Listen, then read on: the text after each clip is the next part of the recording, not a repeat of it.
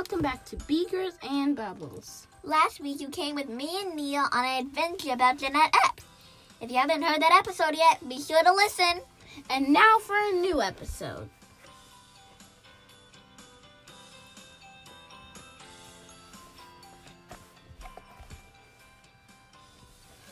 Nia, can you get our homework?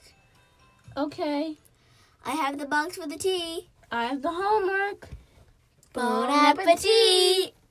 Wait, we need honey. We can't have tea without honey. Hey, the honey isn't coming out of the bear bottle. Try unscrewing the cap. Maybe it'll come out easier. Okay, hold on. Whoa, my pants! There's honey all over my pants. It doesn't even look like honey anymore. It looks like a crystal. Yeah, it looks weird, like a jellyfish or wax and amber. So, why does honey crystallize? Honey crystallizes because of the sugar ratio and the temperature.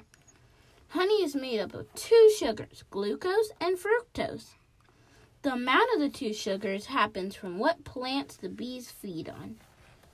It is the glucose that crystallizes. More fructose, less crystallization. The other thing you need to know about crystallization is the temperature. If it is stored in plastic and sitting in a cold cabinet, it could crystallize. Hey, did you know that honey can crystallize on the comb? Happens in a hive if the temperature goes below 50 degrees Fahrenheit. That's awesome. The healthiest honey is called Manuka, so we can eat it all day long. I should try that sometime. I think you'll just make yourself sick. Veronica and I did an awesome experiment to see if we could melt the honey in the microwave. We took some honey from the bottle and put it in a bowl. We placed it in the microwave for 10 seconds.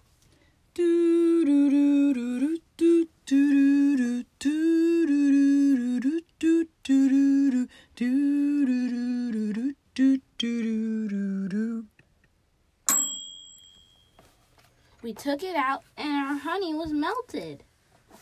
Honey crystallizing is a natural process and a sign of good quality honey. So the one we have is good quality? I wish I'd known that before I made a mess of it. You can still eat it off your pans. I need a piece of toast with cinnamon to go with it. With lots of butter. And now you know.